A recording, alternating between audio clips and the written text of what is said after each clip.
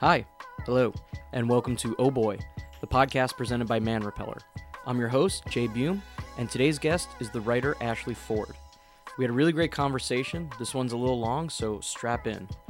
Before we get into it, I'd like to thank Thinx for sponsoring today's episode. For those not in the know, Thinx is the period and patriarchy-proof underwear that replaces tampons, pads, and cups on light days and is the perfect backup to tampons and cups on heavy days. You might be asking yourself, is this too good to be true? Are you pulling my chain? And the answer is a big N-O. They really work. Head over to shethinks.com and get $5 off your first order with the code MANREPELLER at checkout. Okay, let's get into it.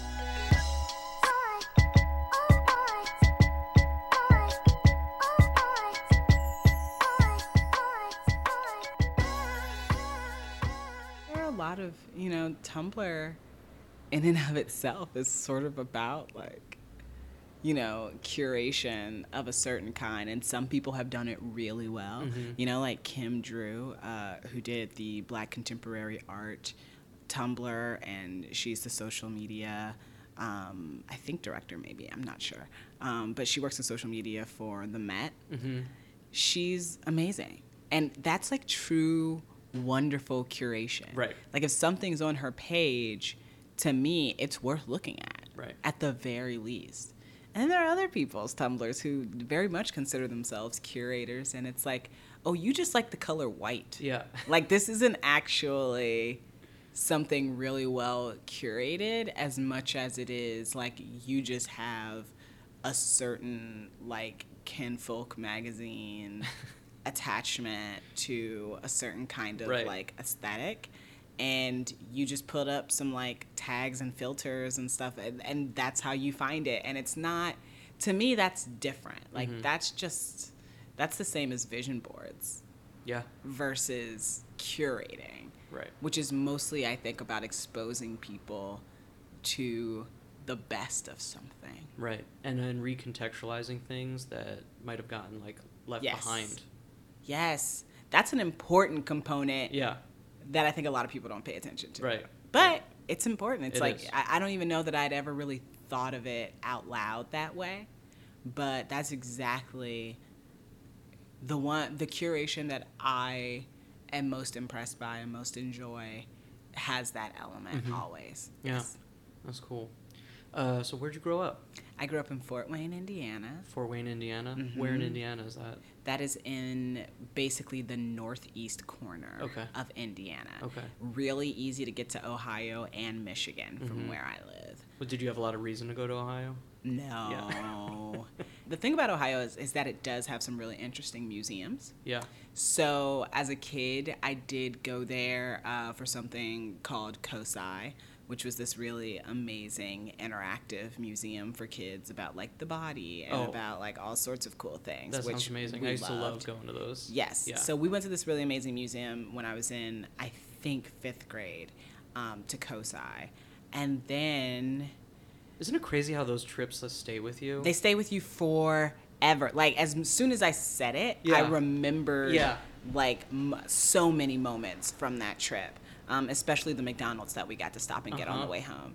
And then when I was in college, I went there again for the Underground Railroad Museum when I was in a multicultural leadership class. Oh, cool. Well, what was it like growing up? In Fort Wayne, Indiana? Fort Wayne, yeah. It was, I remember it being, despite the fact that I had a tough time as a kid, I loved my city. And I thought my while you were city, growing up while I was growing up. That's rare. It is very rare. Yeah. But I loved my state and I loved my city, and I still do. I recognize now that my place for the rest of my life is not there. Right. But yeah, I just feel like I grew up in a place where there weren't many things I was unaware of, but there were many things that I was able to sort of be shielded from in a certain way. Like, I definitely lived in a town where, people talked about race, people talked about gender, people talked about all those things, but I didn't live in a place where I even though it was in Indiana and people have certain ideas about what it's like to grow up in Indiana, I didn't grow up in a place where I ever was like, I can't be in that neighborhood. Mm-hmm. And part of that was that I grew up on a specific side of town that was mostly black. Yeah. And went to school with kids who were mostly black. And when you grow up like that, I think it's really easy to think of racial issues and things like that as apart from you and as something that other people have to deal with somewhere else. And you know that it's wrong, and you know that it sucks, and you know that, like, you know, especially a kid like me, like, you want to, like, be an activist about it. Mm-hmm. But it wasn't until I went to college around mostly white kids that I started actually feeling things like microaggressions, because it wasn't something that felt like it really happened when I was younger than that. Right. What kind of kid were you growing up? I was precocious. Yeah. But, you know, I was reading Romeo and Juliet in the 3rd grade. Mm-hmm. I was, you know, the kid that I was a member of the Boys and Girls Club. And when people who would possibly be donors would come to, like, get a tour of the club, they would always have a kid give them the tour. And I was usually that kid for the club. Yeah. Did you love giving those tours? I loved giving those tours. I loved meeting people who were doing jobs I couldn't fathom, like lawyer and doctor and engineer and all kinds of things. You know, I got to, one of the people that I got to give a tour of the club when I was a kid was Colin Powell. Really? Yeah. And I got to do those things because, you know, I had a good command of language. Mm-hmm. I, you know, said what I thought and felt totally comfortable holding a conversation with an adult. Yeah. So I was that kind of kid. That's so cool. Where did that come from, do you think? I think it came from a few things. I think it came from reading early. Reading was very much encouraged to me by my grandmother, and she would buy me, you know, a lot of children's books and things like that, and I loved reading. I loved it, and I think reading made me feel powerful in a way that I did not feel in the rest of my life. You know, How so? I grew up very much feeling like the adults in my family wanted me to think my thoughts and feelings didn't matter, and wanted me to feel like being a kid meant I didn't really have opinions or thoughts or feelings, which I knew was untrue because I was a person, you know, and I knew that I was feeling things. You're giving tours to Colin Powell. Colin Powell. I knew I was feeling things and having thoughts and opinions, and their version of me was so inconsistent with my rich internal life that I was always kind of at war, you know, in a certain way of really demanding that I be allowed to be who I was, like demanding it on like a daily basis, and also wanting to be just accepted and wanting to be loved for who I was and wanting to, you know, have somebody tell me I mattered. Right. And you think books were like a major fuel for that? They were absolutely a major fuel for that. For a long time, the only fuel I feel like I really had for that were books. And hearing, like, these amazing stories of little girls, you know, or boys doing things that I felt capable of, to be perfectly honest. I felt perfectly capable of it. And even if I never got to prove it, I still wanted to hold on to the feeling that it might be an option for me. You know, when did you kind of formulate an idea of what you wanted to do with your life? Or I think, like most kids who are sort of like starving for a certain kind of validation and affirmation, you know what I mean? Like, you know what I mean? I do. You just start to like veer towards the things that adults who are nice to you say you're good at. Yeah. And so when a teacher who I loved, when I wrote like these poems for a class project, and she pulled me inside and told me that those were the best poems she'd ever read while she'd been a teacher from a student. Yeah. I was like, oh, well, that's what I do now. You know, like, I was Completely. like, that's what I do. Completely. You know, and then when I got to high school and I was in plays, and the director was like, you're so good at this. You're just, you know what I mean? I was like, oh, well, this is what I want to do now. Right. You know, and the through line is storytelling. Mm-hmm. You know, like, that's really what I wanted to do more than anything else. It still is. It's funny, you know, like, so many people I've talked to in these conversations, so many people always bring up certain teachers that just Oh, yeah. have, like, pushed their lives in a certain direction. Yes. It's so crazy, like, what a great teacher can do for you. It's the difference between a whole different life experience. Absolutely. You know? Absolutely. I should not, statistically, nothing about my life should be the way it is. Mm-hmm. To be perfectly honest, statistically.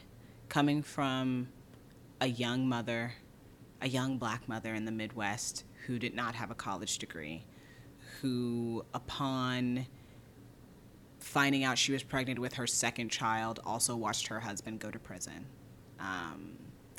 Who, as long as I lived in her house, never made more than $32,000 a year with 4 children. Wow. I absolutely should not be a development executive living and working in New York City who does not have children, who is financially stable, a little bit more than financially stable. Yeah. You know what I mean? Like, everything about who I am and how I live my life now and what I have access to is improbable. So what I'm hearing is we got to pay teachers more money. We need to pay, like, We need to yesterday. Yeah. I don't know My anybody. dad was a teacher. He was a 6th grade teacher my entire life. Who disagrees? That's what I really want to know. Who disagrees with the idea that we should be paying teachers more? I don't know of anyone who's ever been like, nah, they make enough. Like, I've never heard that in Dude, my life. My dad was a teacher for over 30 years, and he also had to have a job on the side, too. Yep. So many people do. You know? So many teachers do. And it sucks because, that is the truth of my life. That, you know, the people, the adults specifically who forever altered my life were either my grandmother, my mom in certain ways, and teachers. Like, I felt safe with teachers until, of course, you know, eventually, especially as a girl, Yeah. you know, things change and I read your the- teachers can't be a certain thing to you anymore. I remember the article that you wrote about your one teacher giving you that Kenny Loggins tape. Yeah. It's an Yeah. amazing story. Yeah, I mean, and Kenny's still very important to Yeah. me. I don't know if you noticed, but he, you know, like, it's that teacher specifically, you know, when I think about being a writer, how could I not think about this teacher who saw me hanging around the halls of the school well after we had been let out of school, realized that I maybe had a good reason I didn't want to go home, and said, you know, you can't just hang out in the hallways, but while I'm working after school, you can come in here and I'll give you a newspaper, and then you have to write a story or a poem about something you read in this newspaper. That's incredible. You know what I mean? Like, and that just, and I would be like, does it have to be exactly, you know, and he would be like, no, it just has to be inspired by it. And it doesn't matter what comes out. It's just whatever inspires you to write whatever you're going to write. Yeah. And that's how I started writing, you know? And it was this wonderful, beautiful thing that this person who, to be perfectly honest, owed me nothing after 3 p.m., like, gave to me because he could recognize that, like, I was in a weird, odd place and was feeling a little, you know, centerless. And he helped me find a little bit of a center. And it changed my life. It absolutely did. It's beautiful. It's just those kinds of things that just open up your brain. Yes. And, you know, exercises, that's, you know, like, I went to film school. I think that's the best thing to, you know, to going to art school or doing any, you know, it just, like, forces you to keep doing what you're doing. Because it's really hard. And I still struggle with this to this day, like, it's hard to force myself to do things. Yes. You know, because some people, there's some people who are just like savants and just like, sneeze it out, but like, it's a process. It's a real fucking process. Sorry. No, you can curse. Okay, it is a fucking process. It's a real fucking process. It makes me both so grateful for the opportunities to continue to learn, Mm-hmm. and it also sometimes just drives me up the wall. Yeah, I know. Did you have a path that you wanted to follow? I don't know. I think I've always, I'm very pragmatic, like more so than I think people realize, especially people who are close to me. I think in my head, I always have a plan. Mm-hmm. I just also, the evidence of my life would suggest that it is good to have a plan, Mm-hmm.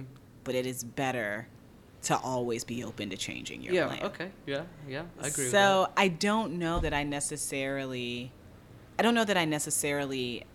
had a path I wanted to follow. I think I had people I was inspired by. Mm-hmm. Who were those people? I mean, you mentioned teachers, your mom, your Teachers. grandma. Was there anybody else in popular culture or people that you were... yeah. Absolutely. Popular culture-wise, I mean, I believe the Oprah show started 6 months before I was born. Okay. And it has been on TV my entire life. Yeah. It didn't end until I was 25 and I was like sitting on a couch watching the last episode and crying. But I feel like I've been directly and indirectly following the story of Oprah Winfrey, not just of her success, but just of her realization of being a person for many, many years. And I think that somehow along the way, whenever I came upon certain challenges in my life, like Oprah was there. Yeah. How so? Oprah was there every time. I feel like when I was in high school and having, like a really hard time trying to figure out, what kind of person I was and what kind of person I wanted to be, especially as it pertained to the way I interacted with books and words. And that was kind of like the height of Oprah's book club was when I was in like middle school, high school. Okay. And so my family, my mom and her sisters, being also obsessed with all things Oprah, it's like the thing that started to get passed around in the family was whatever book was on Oprah's book club. Right.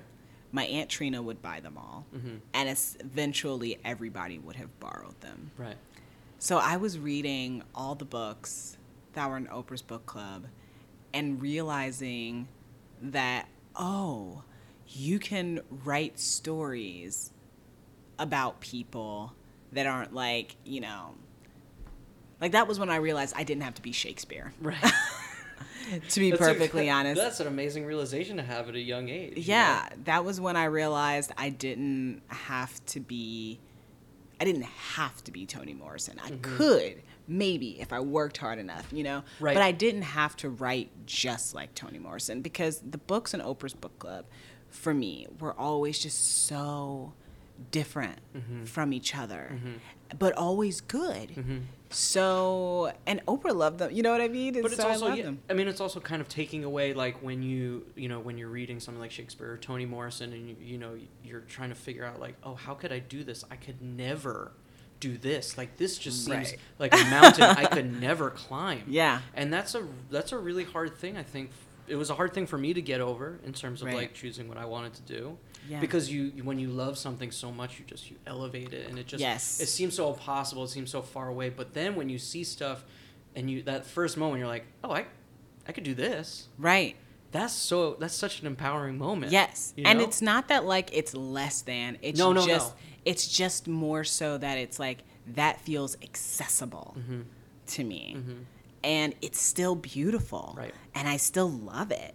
So what does that mean? Right, So that was exactly. probably my first instance. And then, I mean, everything from just people she's had on her show who I like watched and loved and like wanted to like learn more from, to the fact that like, I mean, when I was at one of the lowest points in my life, I was in college and I was supposed to move into a certain place with a friend.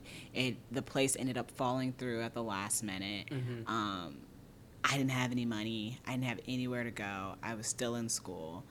And I finally found a place that would like let me pay my deposit late. It was a place that'll let you do that is obviously crap, even in Indiana. Like it was it was like this damp, terrible like basement room. The basement flooded all the time.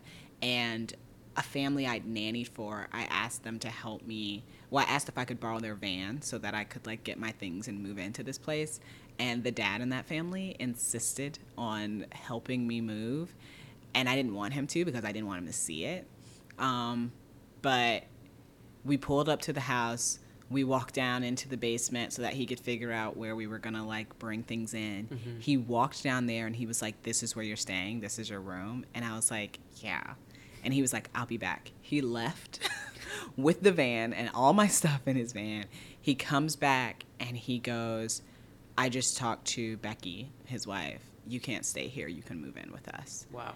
And I was like, "No, that's okay." Like I was totally trying to play it off. It's not that bad. You're being ridiculous. And he was like, my like man, he had a man cave in like their basement, which was actually a finished basement. That was like really nice. Oh, I grew up in a finished basement. Right. I love a good finished It was basement. like, it was really like, Oh, it yeah. was nice. It had a separate entrance and like everything. And they were just like, he was like, I'm sorry. Like, I'm not even letting you take things out of the car.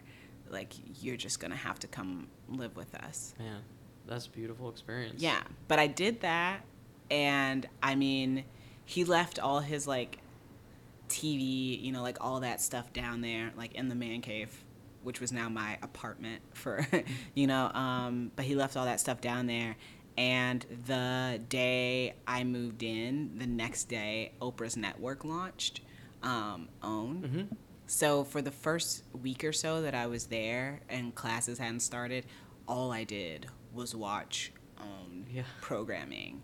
And there was so much that just like, it was just so relevant to like where I was in my life and what I was going through and how I was trying so hard to build a life for myself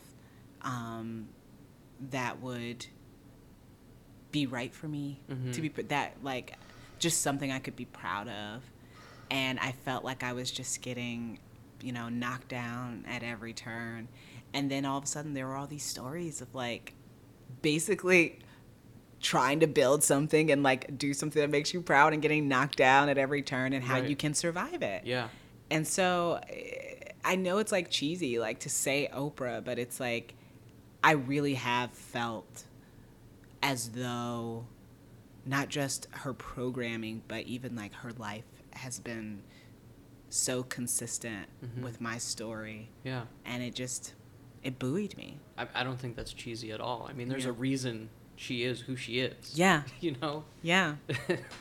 Yeah, that's awesome. So yeah. So when you were leaving high school, what was in your mind? What did you want to do when you're getting ready to, was college someplace where you're like, I have a school in mind, I want to go to do this thing, like, what was that experience like? I knew I was going to college because I had a boyfriend at the time who would have broken up with me if I didn't go to college, to be perfectly honest. He, came from a family that felt a very particular way about education and things like that. And, for him, he was raised with the idea of like, there's no version of your life that includes you not going to college.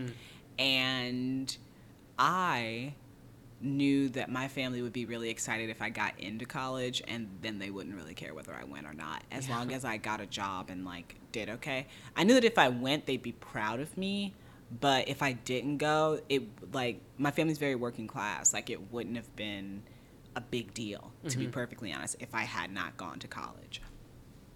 But my boyfriend wanted me to go, so I applied to the college that I thought he wanted to go to, and then he ended up taking a year off and not going to college after high school. It's like do as I say, not as I do. Yeah, and I watched him go through like that year of working and not being in school, and I was like, not me. Yeah. And I applied to the only college outside of Fort Wayne whose campus I'd actually been on, which was Ball State University. I knew they had programs and all the things that I was thinking about doing. I was thinking about going into public relations, so that was like the major that I put down when I applied. And then almost as soon as I got my little like course catalog and saw the classes I would have to take, I switched my major To what? to a double major in apparel design and fashion merchandising. Oh, okay. And then I switched again and again and again until eventually I got to English. That's cool. Yeah. Well, you got to figure out what you want to do when you know what you don't want to do. Yeah, I mean, think that's a great approach. oh Lord, my life is a practice in just the process of elimination. Yeah. You know, you try things, and I mean, it's worked out for me. You know, now I have a job that I adore, that I truly love, that I would, you know, I go to, and it buoys me. Like, it makes me feel like I'm getting away with something by having this job. But I've had a lot of jobs. Yeah. And It's character building. It's character It building. It is. It helps you figure out what you do and don't want to do. It helps you figure out a lot of things about yourself as a worker. And yeah, it's like so many of the things I struggled with at other jobs, I do not struggle with at this job. And I think it's just part of it is learning to do better. And it's also, I find that it's like, it's fuel to just push yourself further, because like I remember, you know, my first jobs on film sets when I would having to like lock up a street. Yeah. I.e. meaning preventing people from like walking to their home in their neighborhood. You know, Yeah. being in like Park Slope at like 5:30 on a Friday, standing in front of the subway and like telling people they can't come out of the subway. Yeah. And I'm just like, I'll do whatever I can to never have to go back to that. Never. But Yeah. you need that. For Well, me, I it's- needed that, you know? For me, it's call centers. Call center. I worked at a call center once, and it was so depressing that I used to go home after work and just get in bed with all my clothes on, like even my shoes. Like, I couldn't even be bothered to undress myself. Yeah. Because I was like that depressed. That's a deep depression. It was deep. Yeah, that's a deep depression. So I'm like, I'm never going back. Like, Yeah. I don't care what I do for the rest of my, you know what I mean? Like, hopefully I get to do something in the vein that I want to do, Yeah. but I'm never going back to that. So what did you end up? So you ended up landing on English in college, and Yes. and when you kind of had that realization, what did that do for you? I definitely did not know what the next step was going to be post English degree. I feel like didn't. I feel like there are probably people that have English degrees that probably don't put it to use. Well, I mean, in full disclosure here, I don't have my degree. Oh, okay. Like, I never got to finish it because I didn't finish and I actually recently found this out, to be perfectly honest, that I don't have my degree. Yeah. Because I didn't pass my last Spanish and history courses with high enough grades to actually get the degree. Right. So I'm going back to school. Oh, really? In the spring, yes. To finish those. That's amazing. But I didn't really have like what I'm going to do. Like, I had a lot of plans, which is what I do. It's like I make a plan and I like look at it long term and I start on that plan, and at some point I go, this isn't going to work for me, or this isn't working for me. So I make a new plan. And that happened with English too. I mean, by the time I was done at college, I had at one point considered extending my time so that I could actually get a nursing degree. But I loved it. Like, I didn't want to quit English. I wanted to get the English degree.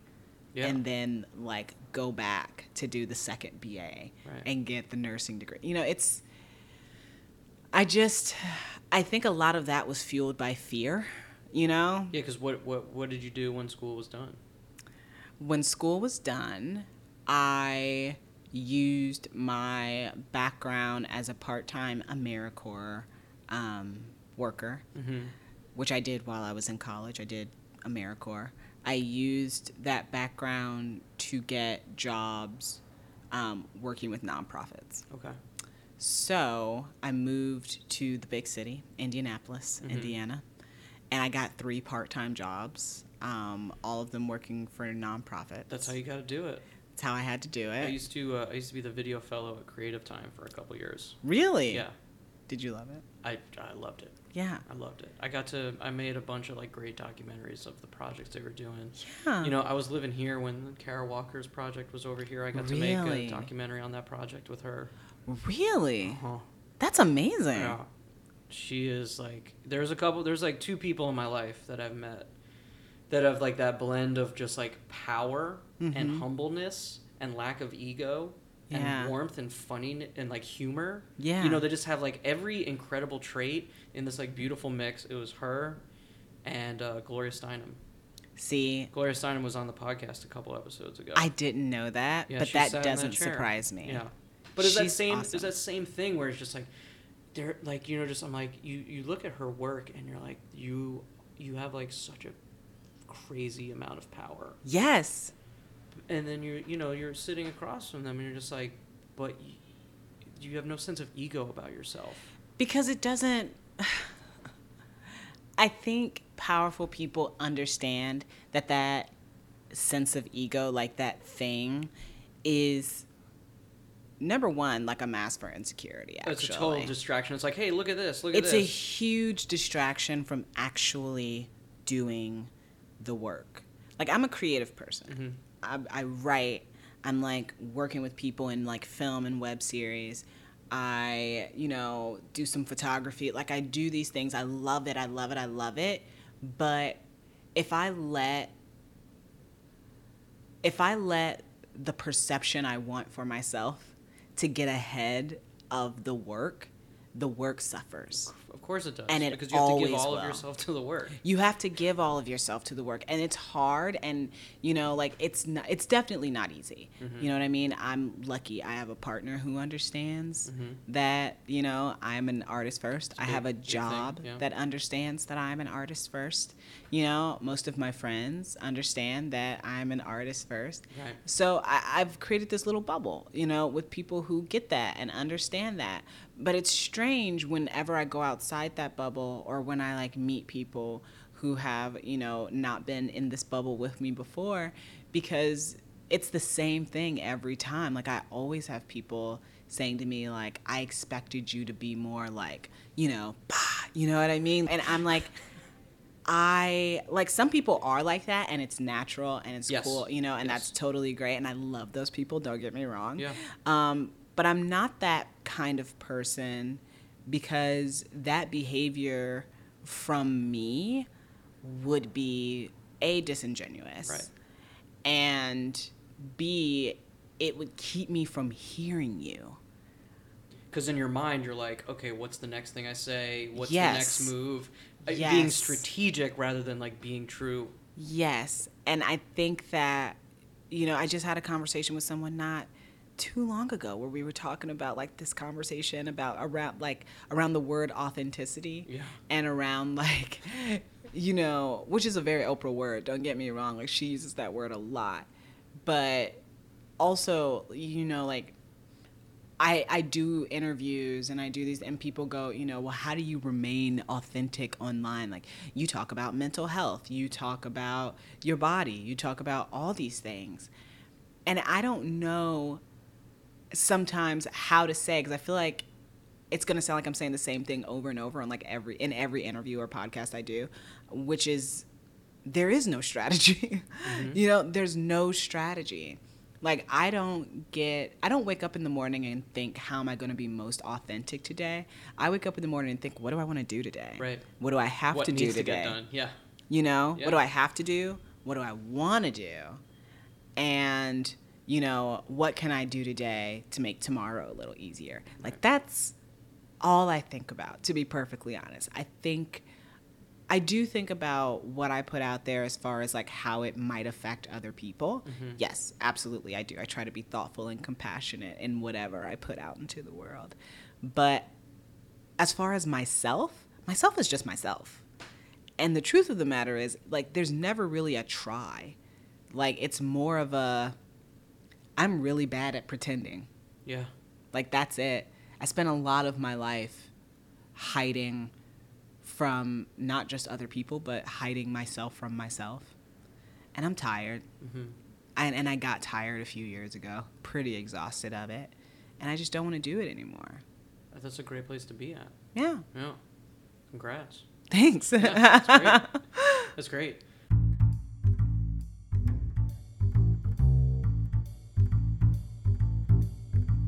Pardon the interruption, but once again, I would like to thank today's sponsor, Thinx. You've probably heard about them recently, especially since their founder and creator, Mickey Agrawal, was our guest a few weeks ago. Full disclosure, I've never had my period, but if I did, I'd imagine that I would be thankful for Thinx coming along. They are designed to absorb up to 2 tampons worth of blood, and they've got built-in technology that wicks moisture, fights bacteria, and stops leaks in their tracks. On the comfort and fashion side of things, they are super thin, so they look and feel just like a regular pair of underwear, which means it doesn't feel like you're sitting in your own blood in a diaper. You've heard all about them, now's the time to try it out. Head to shethinks.com and get $5 off your first order with the code MANREPELLER at checkout. Okay, back to the show. I was dealing with some very serious, like, anxiety issues for years. Oh, my God. And I resisted medication. Because I was like, I don't want to be on medication every day. Yeah. I don't want to ruin my brain. That's where all my ideas come from. Yeah. You know, like, if, you know, I've gotten this far, like, if I, you know, I got to tell you, like, a year ago, I started going on a anti-anxiety medication, and it changed my life. Yeah. In that I'm like, I feel like myself again. Yeah. And the only thing I have to say is, like, I'm just mad at myself that I didn't do it sooner. Yeah. This is so funny that you're talking about this because I have pretty bad anxiety. Yeah. I had a panic attack yesterday. And the effects of it are still, you know, all over me. Yeah. I feel like. Well, congratulations for coming over here today, because I know what that can do to you. That stuff can do to you. It prevents you. You sometimes feel like a prisoner. You do feel like a prisoner. You feel like a raw nerve. Everything's on 11, right? Like, every email is like if you get that email wrong, it's the one that's going to ruin your life. Yeah. And every, you know, even like on the way here, because I was just walking and following my Google Maps, and Google Maps just crashed and it wouldn't open. Yeah. And I was like I had this moment standing on the block, knowing that I was no more than 2 minutes away from this place. I still had this moment on the street where I thought, I could just stand here all day. Like, I could just stop. Yeah. And that might be better than to keep going. You know what I mean? Like, and I had that thought. And then, but I know I'm lucky that now I totally get how much anxiety and depression lie to you, and that they are liars. Right. But I can't pretend that it's not still hard. Today will have my first, I'll have my first session with a new therapist. And there's part of me that's like, just ask her for pills. Yeah. Just ask her for something to help. And it doesn't have to be forever. Nope. You know, I've been on meds before that I was on. You know, when my grandmother died, I almost immediately went on Wellbutrin to sort of like help me get through that time. And then when I felt like I could, I got off of it. Right. You know, just to see how I felt. And so far, so good, except for very recently. Yeah. Not so good. So, you know, part of me is like, just ask her for pills. The other part of me is like, don't bring it up unless she brings it up. And then there's this other part of me that's like, you know, bitch, don't even go to therapy. Just go lay down at your house. Yeah. You're thinking about this too much. You're thinking about it too hard. You're blah, blah, blah. Well, because that's the problem with, like, those kinds of issues. You tell yourself, this is just in my brain. I can outthink this. Yep. I'm a smart person. I'm very capable. I can outthink this. I can just shut this out, or I can push it away. And when I realized I couldn't do that, and like gave into the help that I needed, it was the best thing that ever happened. It helps. You know, it does. Like, I feel like myself. I feel like myself. That's all I wanted. You're gonna make me cry. Like, I mean, and not in like a bad way, but just like, I think, especially for creative people, especially for artists, it's so hard for us to do anything that we feel like compromises that identity. Mm-hmm. And I think a lot of people feel like taking care of your mental health as an artist can be a compromise Right. to the work Right. and to your identity. And I think, you know, first we have to be humans, you know, and the thing is that I am so much more productive Mm-hmm. when I'm taking care of myself. Mm-hmm.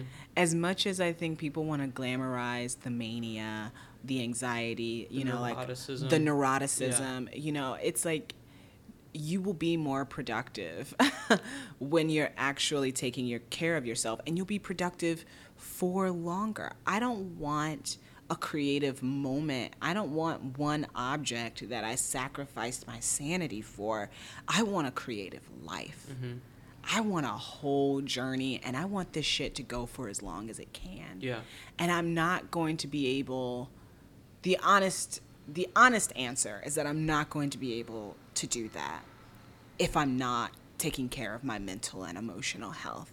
Even though it's hard, even though, you know, like I've had a terrible past 2 days, and I'm sitting here in front of you and we're having this conversation, right, and I might cry. Like I'm seriously, like I might cry, but and I know that that's the case. I know that that's true, but I also know that I can help me by asking for help. Yeah.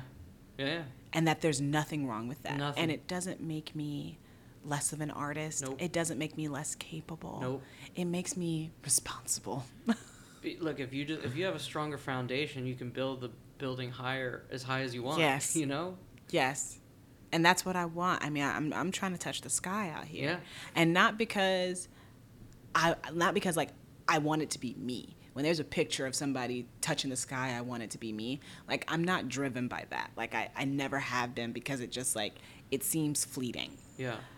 I am driven by, like, a life's work and the idea of building a life more than anything else. That's the healthiest way to look at it, right? Because I think sometimes when we're trying so hard to make something happen, it's just like, this is it.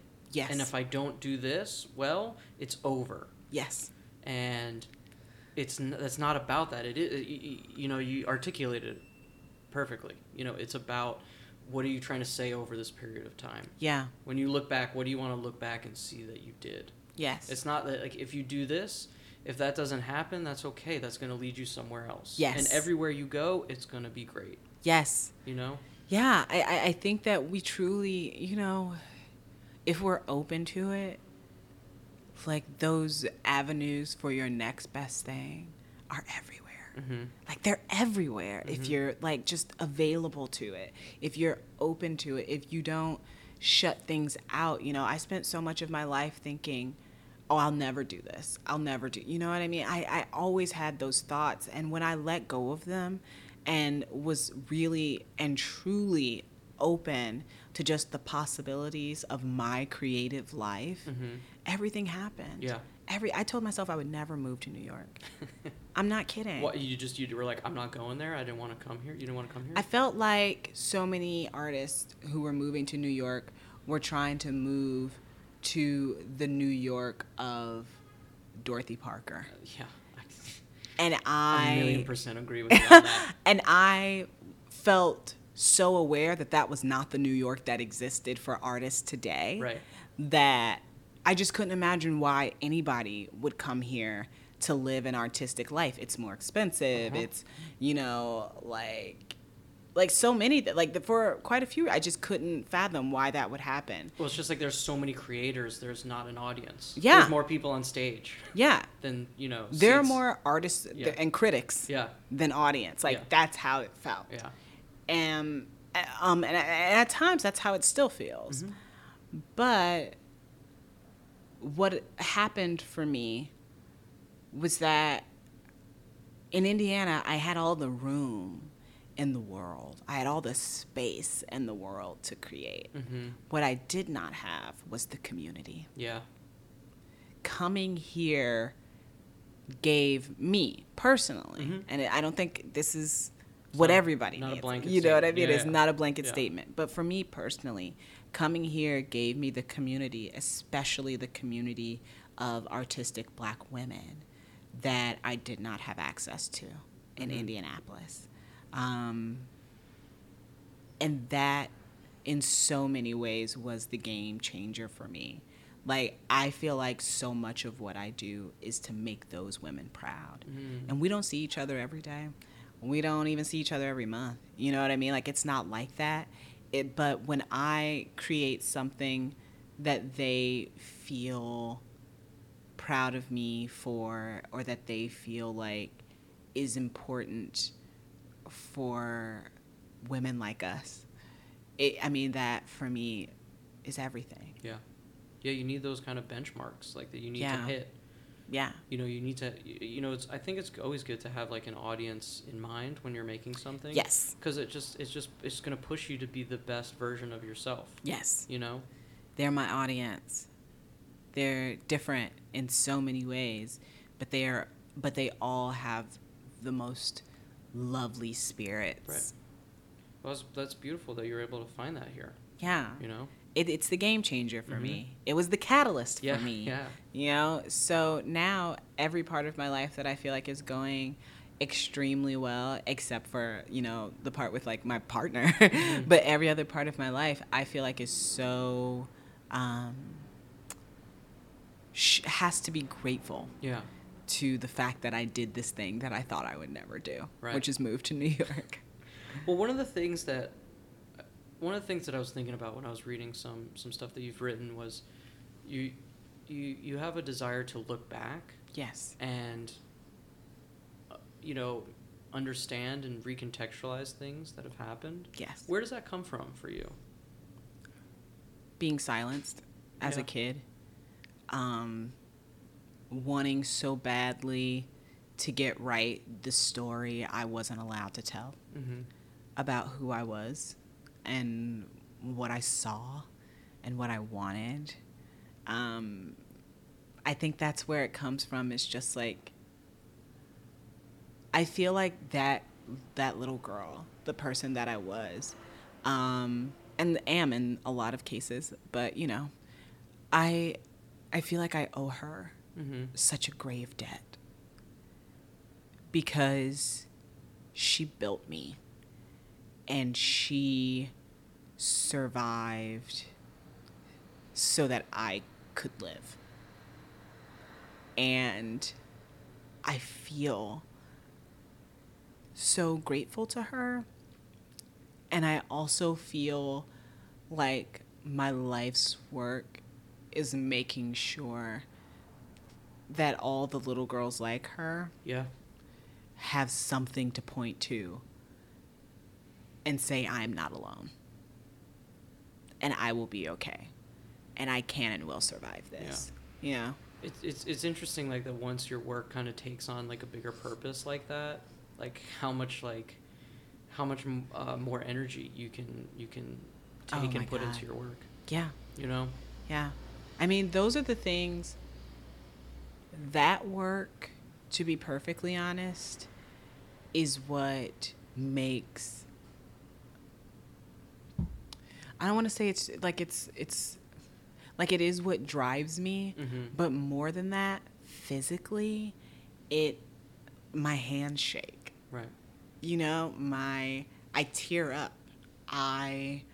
My voice thickens with emotion.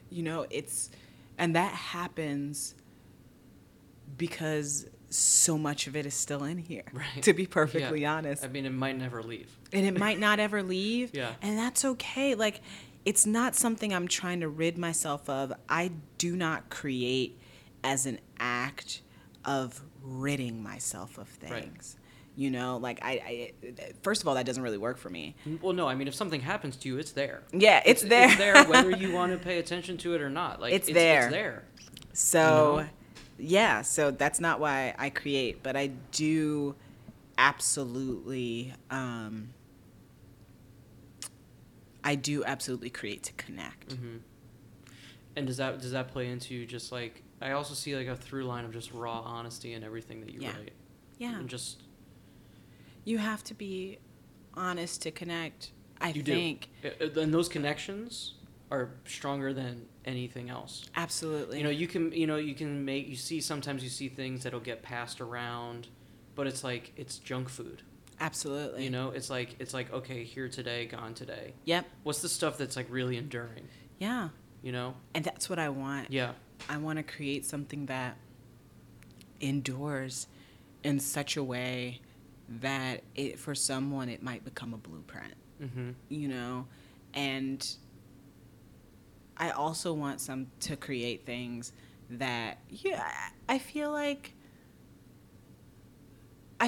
being honest and being, what people be like, oh man, it's so raw, it's so real. Like a lot of times it's just being like, it's just standing in the middle of your truth. Right.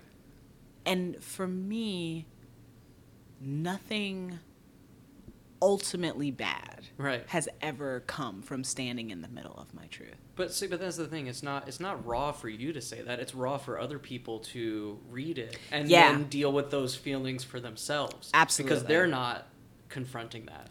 Yes. Yes. That's not on you. But I think, personally, I can't feel bad about it, because it's like, if you let it happen, you're gonna be a better person. Yeah. Like, I think there are some things, like, I think people avoid certain things, when people like make the joke about like folks being woke. Yeah. Like, but part of it really is about the fact that like, once you're like actually woke to something, you can't go back to sleep on it. Right. Like, you can't sleep on Right. it. And I know that people avoid certain things for that reason.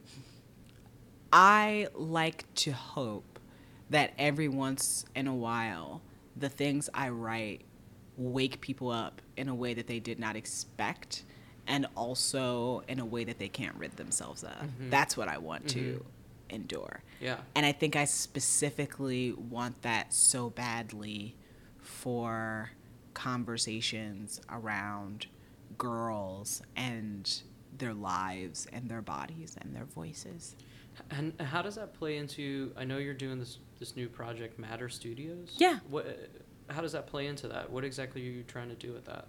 Well, one of the things that we're doing at Matter Studios, if I talk about my job specifically with web series and documentaries, is that I get to go have conversations with filmmakers who have very niche, voicey ideas that I get to ask them the question, why does this matter? And why are you the person to make it? Mm-hmm. And if they have a really satisfying answer, I get to then say, how can we help you with that? Right. Whether that be money, whether that be editorial help, whether that be, connecting you to certain people. That's an amazing service. It's to provide. I mean, and it's not that we're the only people who provide that service, to budding, like screenwriters, filmmakers, whatever. It's that we are made up of creatives. Mm-hmm. Don't get me wrong, like creatives who are good at business, especially our COO. But we are made up of creatives.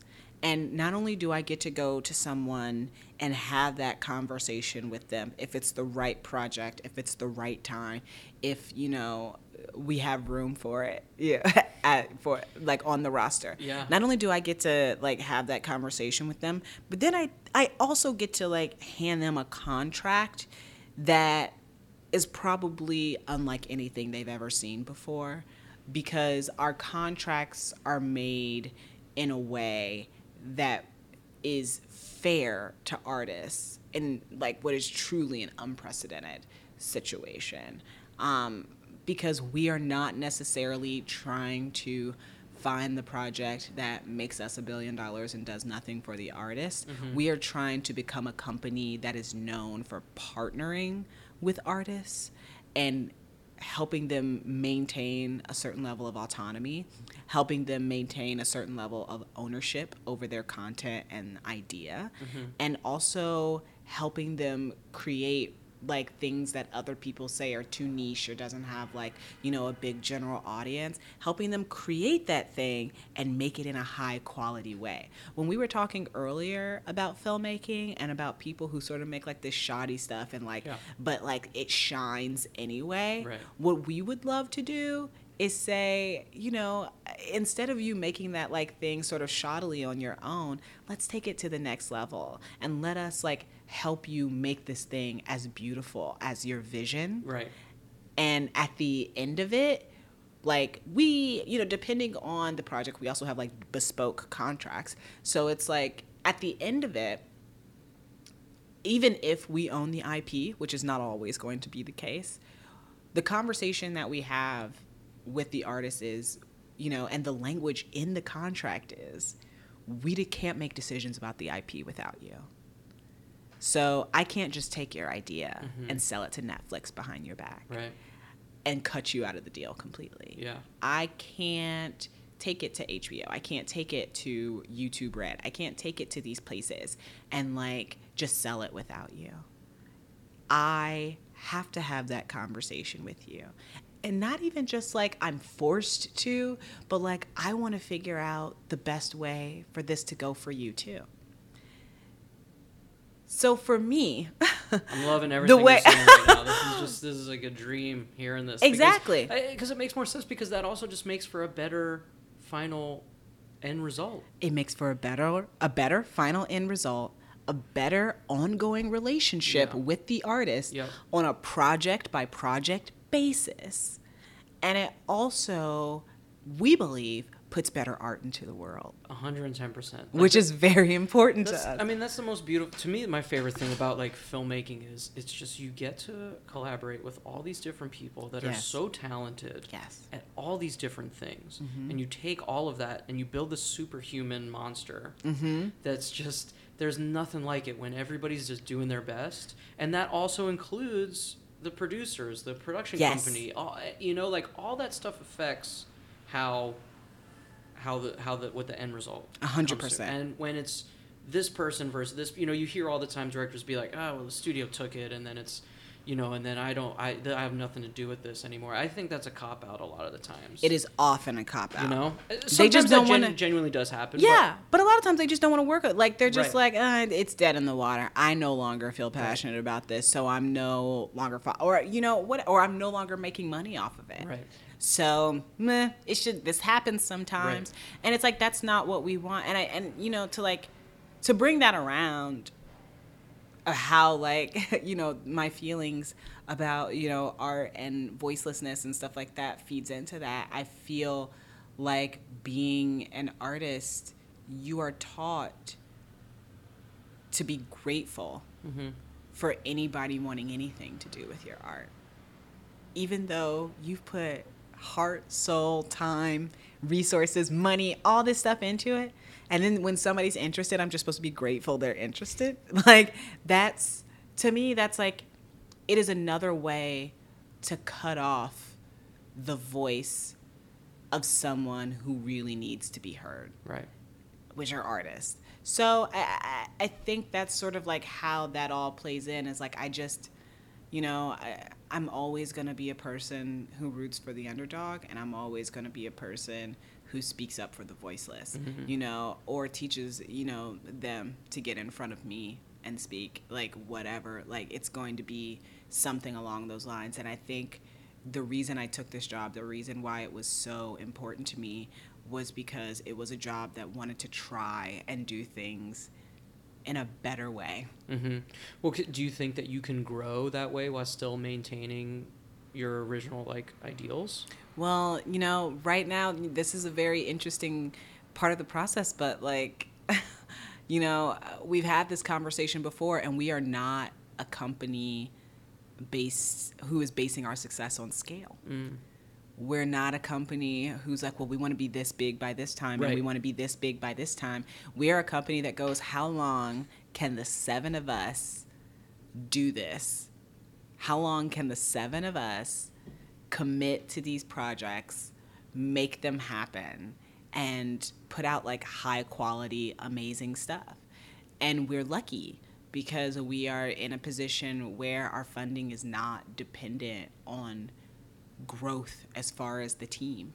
Like, our funding is dependent on how good is the shit that we're putting out into the world. Man. It is a dream scenario. And it's also really hard to talk to other people about, especially artists, you know.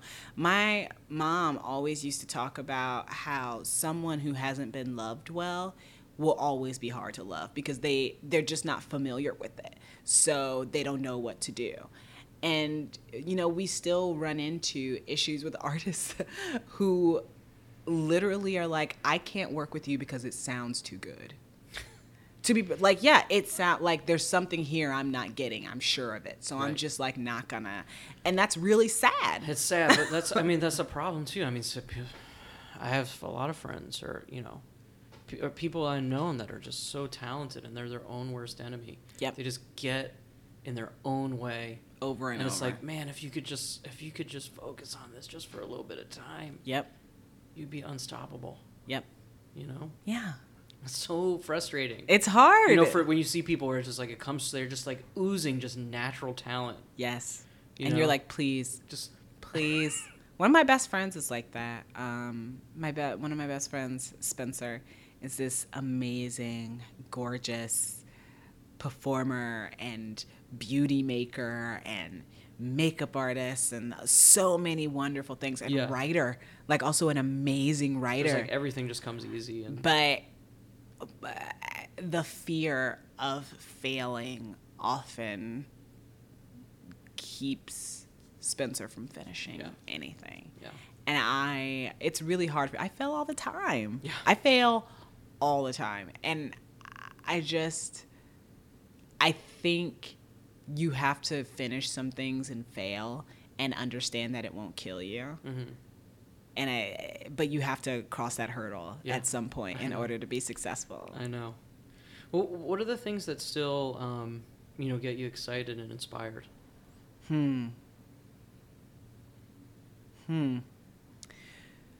So many things.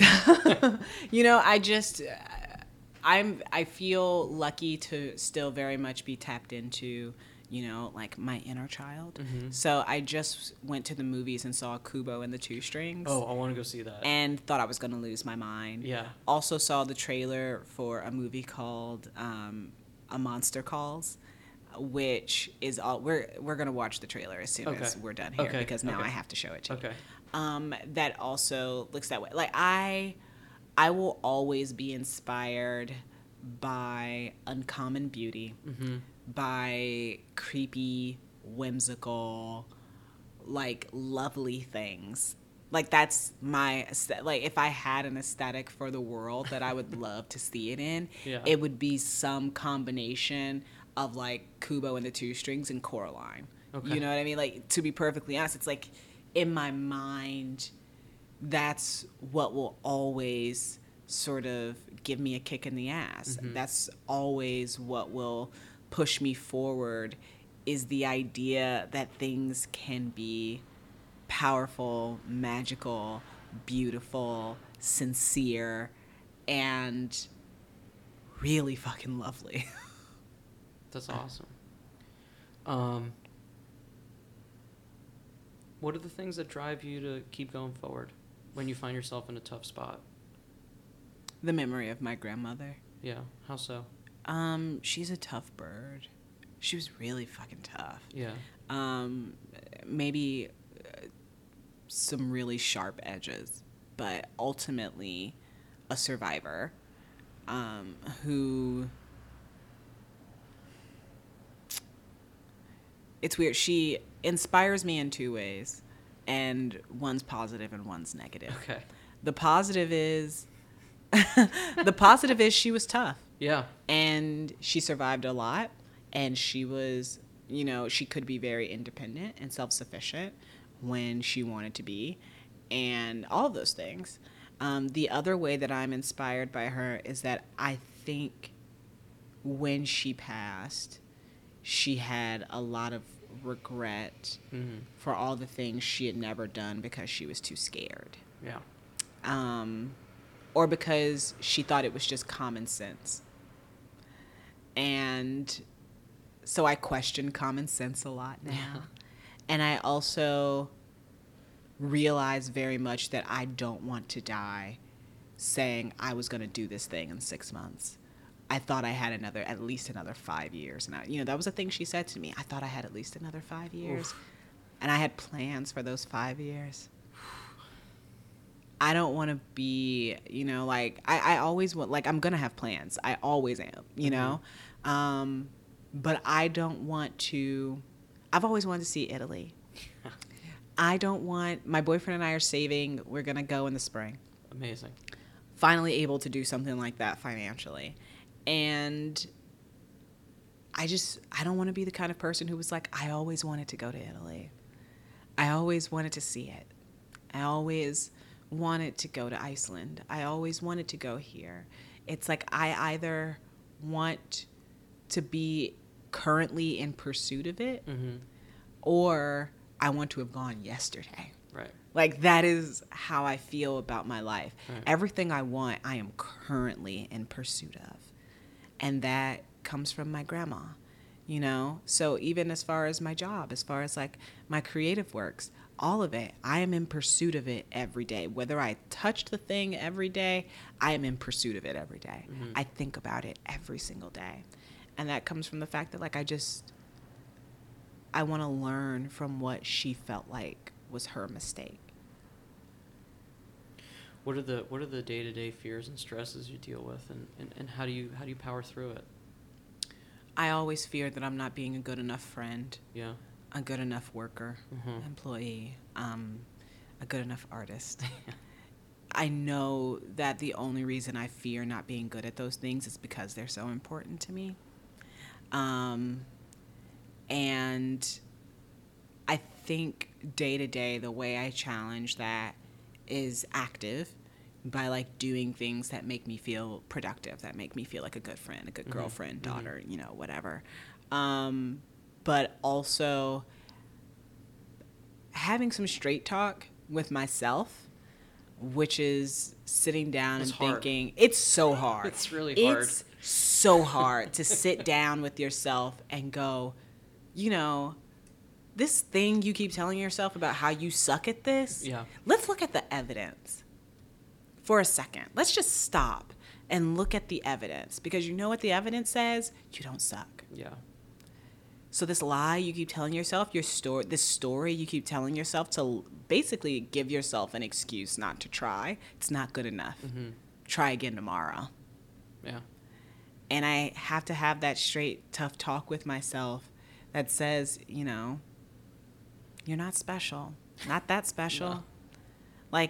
Yes, a story can be special because you tell it and no one has your exact same experience. Yeah. But you are never so special that there is an emotion you're experiencing that somebody else in the world hasn't experienced. It's not happening. It doesn't exist. It's true. I have to remind myself that. People survive this shit every day. You can too. Ashley Ford, thank you so much for coming over today. Thank you for having me, Jay. This was amazing. Yeah, this was great. Yes. Awesome.